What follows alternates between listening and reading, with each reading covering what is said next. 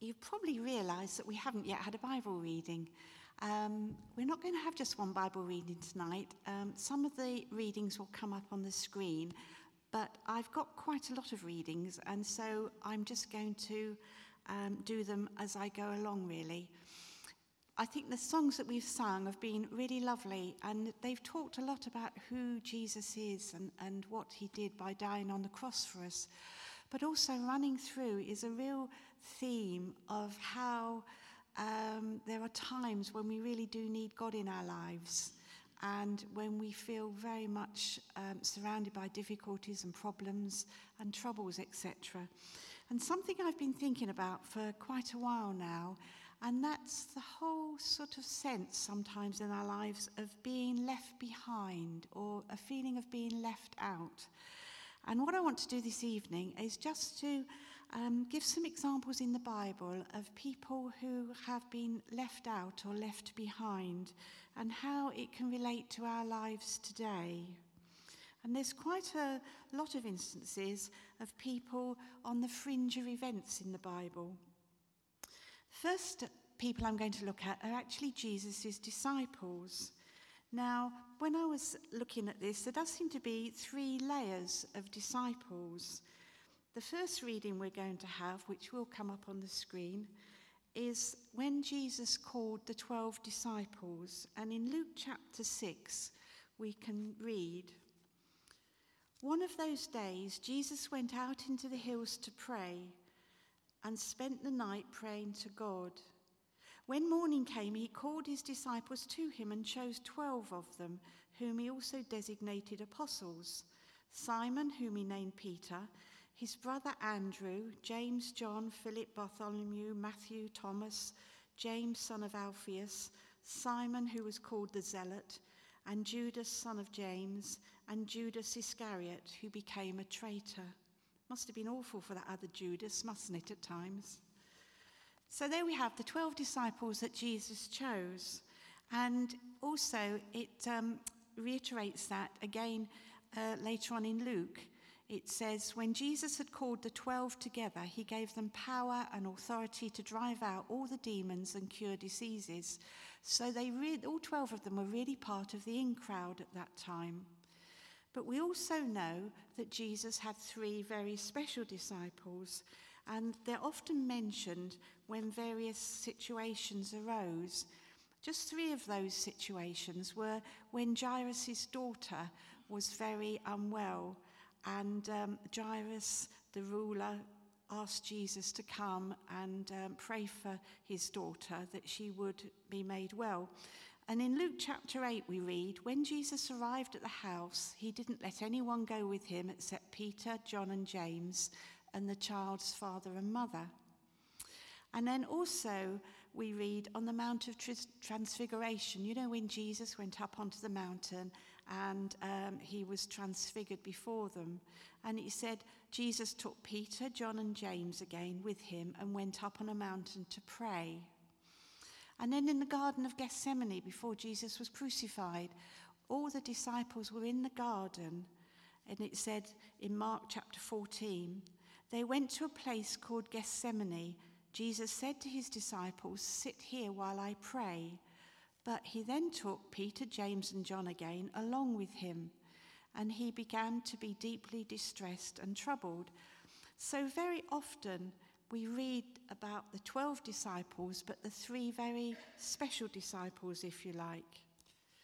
But also we read that in Luke chapter 10, he also appointed 72 others. I'll just read it to you. It says, after this, the Lord appointed 72 others and sent them 2 by 2 ahead of him to every town and place where he was to go. So we can see here we've got 3 tiers. We've got the 72 general disciples, as it were. We've got the 12 special disciples.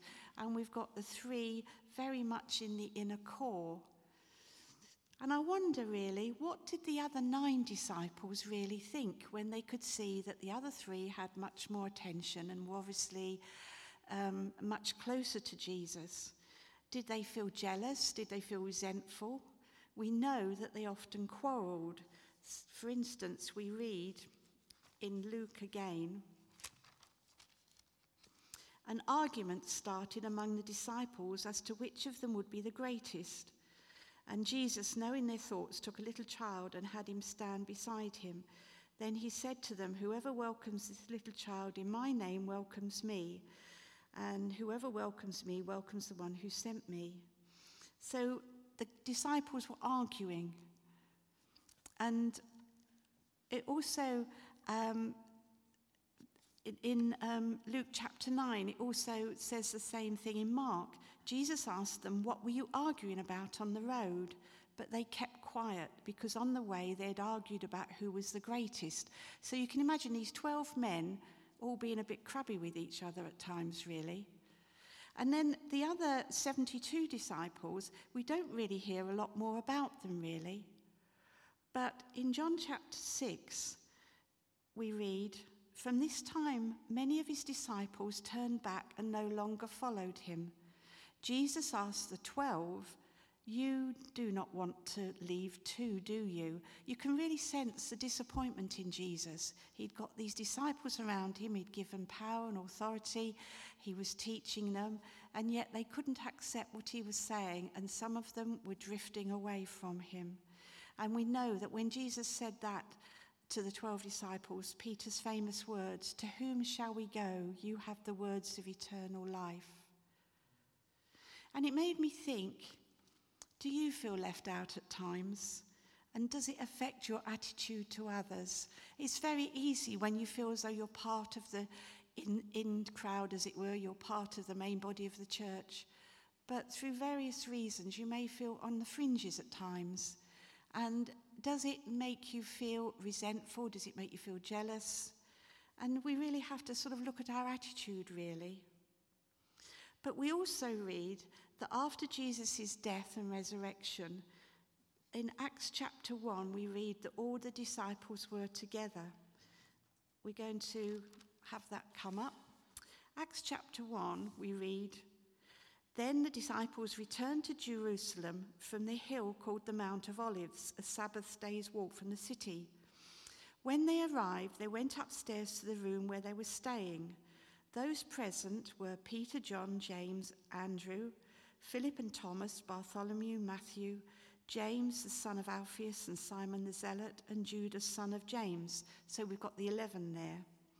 "They all joined constantly in prayer, along with the women and Mary, the mother of Jesus, and his brothers." So something brought them back together again, didn't it? And the one thing that brought them back together again was Jesus. They recognized who Jesus was. And it's the same with us, really. We're not all the same. We're very different. Some people we get along with very well. Some people we just about tolerate, really. But God in his word says that we have to bear with one another for the sake of the gospel. And it made me think, are there people that you know that actually you're really at odds with or you don't get on very well with? And I really feel that God is saying, bear with one another.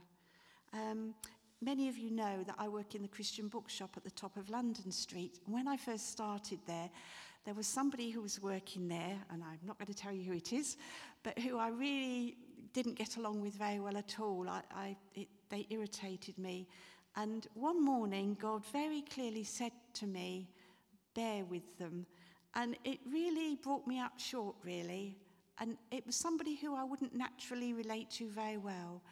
But it did really speak to me. And I've had a reasonably good relationship with them ever since, because I think actually we do have to bear with one another, don't we? We will never get on well with everybody. But for the sake of the gospel, let's get on with each other. So we've had a look at the disciples, but I'm now going to look at Mary, Jesus' mother. Now, if anybody was part of the in crowd, she was. I mean, it's not that long since Christmas, although it does seem ages away, doesn't it, really?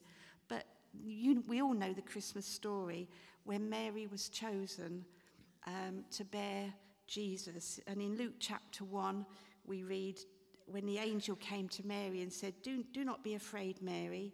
You've found favor with God. You will give birth to a son of the Most High. Now, she had a real experience of God, and we know that she treasured everything that the angel had said to her, everything that happened to her and Joseph when they went to Bethlehem and they had to flee to Egypt, and then when God spoke to Joseph yet again in a dream to come back to Israel. So she was very much in the thick of bringing up Jesus, but the day came when Jesus moved emotionally away from her. And we get the story, it's the only story we really get of Jesus as a young boy, when they lost him and they were searching for him. And again, this reading will come up on the screen.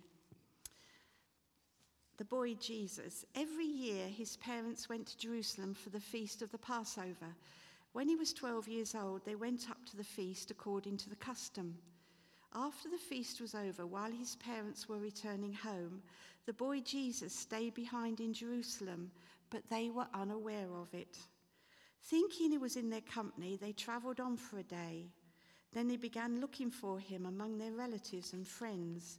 You can sort of feel the build-up of frantic panic in them, can't you really? When they did not find him, they went back to Jerusalem to look for him. After 3 days, they found him in the temple courts, sitting among the teachers, listening to them and asking them questions. Everyone who heard him was amazed at his understanding and his answers. When his parents saw him, they were astonished. His mother said to him, "Son, why have you treated us like this? Your father and I have been anxiously searching for you." And then Jesus said, "Why were you searching for me? Didn't you know I had to be in my Father's house?" But they did not understand what he was saying to them. And you can really, as a parent, understand the panic that they had, that they'd lost him. And I mean, you can imagine looking for your child for 3 days and not finding him. And you can almost feel as though Mary wanted to give him a wallop, really, when she actually found him, because there was a mixture of relief and anger and puzzlement, etc. I remember many years ago when my sister and I were children, my mum lost my sister. We were out shopping and she turned round and my sister Janie had just wandered off somewhere. Well, I mean, I wasn't particularly bothered, but Mum obviously was. And I can still picture the panic in her face, you know, where had she gone? I think she was only about 4. Anyway, eventually we found her. She was actually in a lost property office, sitting there eating an ice cream, totally unconcerned. But I can still remember the panic in my mum's face. And, you know, those of you who are parents, you can imagine that. And in a way, it was the first time I would imagine that Mary's little world around Jesus was really rocked. And it made me think, has Jesus been very close to you and very real to you for a long time? But you're in a time in your life when it's a phase where you don't really understand what Jesus is about. Jesus knew what he was doing. He'd sort of come of age because he was 12, and he was really learning from the elders. But his parents didn't understand. And sometimes in our own lives, we can just not understand really what is God doing in our lives. There are things happening to us that we really don't understand. But for Mary, things got more and more difficult. We read that at one time when Jesus was actually teaching and preaching, they tried to see him. And in Luke chapter 8, we read, "Now Jesus' mother and brothers came to see him, but they were not able to get near him because of the crowd. Someone told him, 'Your mother and brothers are standing outside wanting to see you.' And Jesus replied, 'My mother and brothers are those who hear God's word and put it into practice.'" Now, can you imagine how Mary might have been feeling? You know, she and Jesus' brothers felt they had every right to get closer to God and to get closer to Jesus, rather. But Jesus knew what he was about. He knew what his mission was, and he'd really loosened the emotional ties that he had with his mother at that time. And then, in a way, things progressed and they got even worse for Mary. Because in Mark chapter 3 we read, Then Jesus entered a house, and again a crowd gathered, so that he and his disciples were not even able to eat. When his family heard about this, they went to take charge of him, for they said, "He is out of his mind." Now, can you imagine? You know that we've got the progression of Mary. Jesus was born, she looked after him, she brought him up, and then gradually he was distancing himself from her. And they went from being very puzzled as to what he was about, and then not being able to really get near to him, and then thinking that he was mad, that he was out of his mind. And then how do you think she then felt as it then progressed when Jesus was crucified and she was there at the crucifixion to see her son being crucified? And Simeon's words when Jesus was brought to the temple after he was born must have really spoken to her heart, because we know that in Luke chapter 2, Simeon said, "And a sword will pierce your own soul too." So Mary had gone from being very much part of Jesus' world to really being left out and left behind.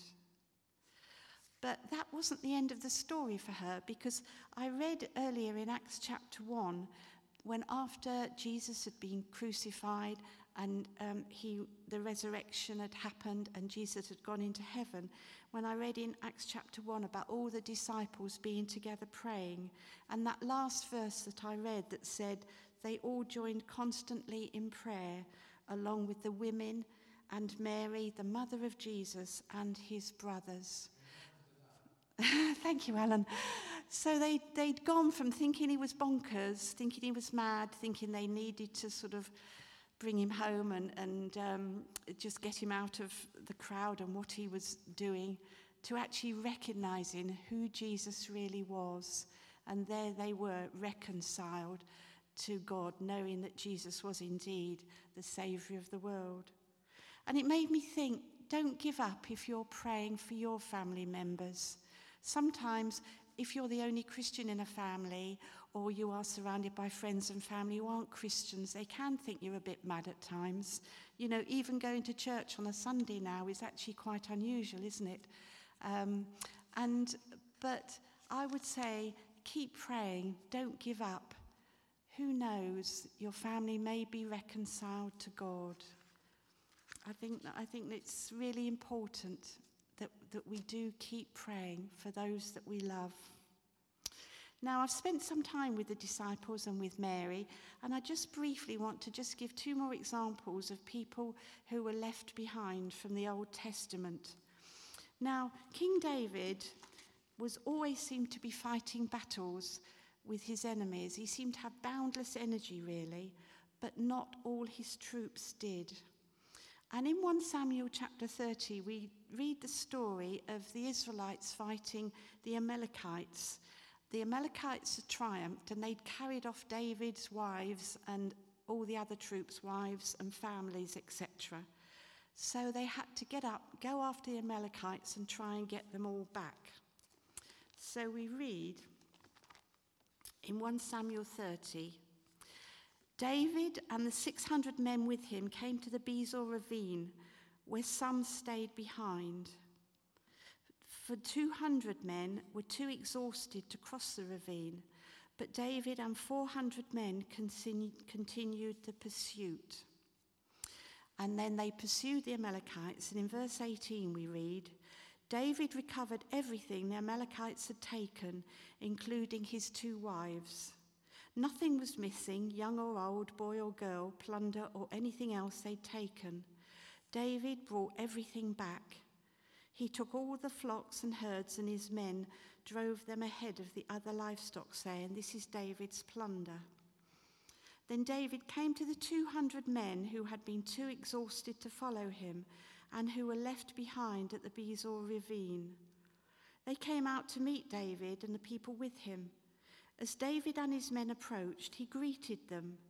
But all the evil men and the troublemakers among David's followers said, "Because they did not go out with us, we will not share with them the plunder we recovered. However, each man may take his wife and children and go." David replied, "No, my brothers, you must not do that with what the Lord has given us. He's protected us and handed over to us the forces that came against us. Who will listen to what you say? The share of the man who stayed with the supplies is to be the same as that of him who went down to the battle. All shall share alike." And David made this a statute and ordinance for Israel from that day to this. And I really like this passage because we don't all have the same strength. We don't all have the same opportunities to serve in the front line, as it were. You know, very often in life we have to stay behind with the baggage, don't we? And when I say baggage, it may be having caring responsibilities. It may be looking after children as they're growing up, or looking after relatives, or it may be just not having the strength of other people.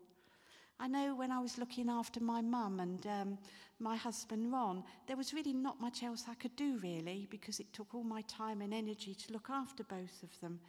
But that was only for a season. And it may be that you're in a season at the moment where you're having to do things that mean that you're not fully part of the church, that you do feel a bit left behind really. You know, these 200 men were exhausted, they were left behind.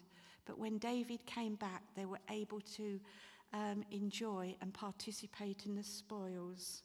And I think that's the same really in a church. We are a family together. And you know, in your family, some of your relatives are stronger than others. Some are much more able than others. And so it is in a church really. And so I think when we are part of a body in a church, we shouldn't feel that we're on the fringes or left behind if we haven't got the strength or the oomph or the gumption or the time that other people seem to have. And I think we should just feel encouraged, really. And then finally, I just want to talk about Gideon. Now, we know that Gideon was used of God to fight the Midians. Now, he started off with 32,000 men, but God whittled it down to 300. And in Judges, we read the story. He had 32,000 men. The Lord said to Gideon, "You've got too many men for me to deliver Midian into their hands. In order that Israel may not boast against me, that her own strength saved her. Announce now to the people, anyone who trembles with fear may turn back and leave Mount Gilead." So 22,000 men left, while 10,000 remained. Can you imagine how Gideon felt? You know, to have 22,000 men leaving. I mean, it was pretty well the whole of Carrow Road emptying, really, wouldn't it have been, really, while he was left with the 10,000. But he might have felt a bit encouraged and thinking, well, I've got 10,000 brave men still with me. But then the Lord said to Gideon, "There's still too many men. Take them down to the water and I'll sift them out there for you." So Gideon took the men down to the water. There the Lord told him, "Separate those who lap the water with their tongues like a dog from those who kneel down to drink." 300 men lapped with their hands to their mouths. All the rest got down on their knees to drink. And the Lord said to Gideon, "With the 300 men who lapped, I will save you and give the Midianites into your hand. Let all the other men go, each to his own place." You can almost hear Gideon gulping, can't you, really? So Gideon sent the rest of the Israelites to their tent, but kept the 300 who took over the provisions and trumpets of the others. And when you read that story, the first lot of men volunteered to go away from the battle because they were afraid, they didn't want to fight. They went off of their own accord. But the second lot of men actually were prepared to fight. But God said, "I don't want you to fight. You have to go home as well." And sometimes in our lives, there may be times when we actually want to do something, but we really sense that God is saying, "No, I don't want you to do that." And you wonder how these men felt when they were sent back home, when they had volunteered to fight. And then with the 300 who were left, I mean, they must have looked at each other and thought, "Crumbs, we're never going to beat the Midians with just us lot." And you can imagine how Gideon might have been feeling as well. But also, it was interesting, but with the 300 who stayed, they had to take over the jobs of the other people. They took over the provisions and trumpets of the others. And it made me wonder, how do you feel when you see somebody else taking over the jobs that you used to do? And it's very easy to resent people, isn't it? When you know that you were doing a job, you might have been doing it perfectly well and competently, but you sense that somebody else is taking it over, and it's right perhaps for that person to be taking it over. And I just wondered if that had happened to you. But we know that Gideon won the battle, and the whole of Israel was able to enjoy peace as a result of that battle being won. And so if we do feel left out, if we do feel sidelined, if we do feel that God is saying, no, I don't want you to do this, then we can still rejoice in the victory. Not everybody in the body of Christ can be on the front line. It may be that you are behind the scenes. It may be that you are having to go back home, as it were, because you haven't got the strength or the opportunity to actually be in the front line. But you can still pray, you can still encourage, and you can still be part of the victory. So it is very easy to feel envious of people, but we've all got very separate races to run. Paul says in Hebrews chapter 12, let us run with perseverance the particular race marked out for us. We've all got a path marked out for us individually. Sometimes on that path we might feel left behind. We might feel a bit left out of things. But God wants us to learn, and he wants us to teach us things in this particular season that we might be in at the moment. So I just want to have a moment's silence, really, just for you to think about that, to think how God may be speaking to you about the time of life that you're in at the moment. You know, are you feeling left out? Are you feeling a bit left behind, really, because of various things that are either happening in your life or because you don't have the strength or the oomph that you once had? Let's just have a time of quiet.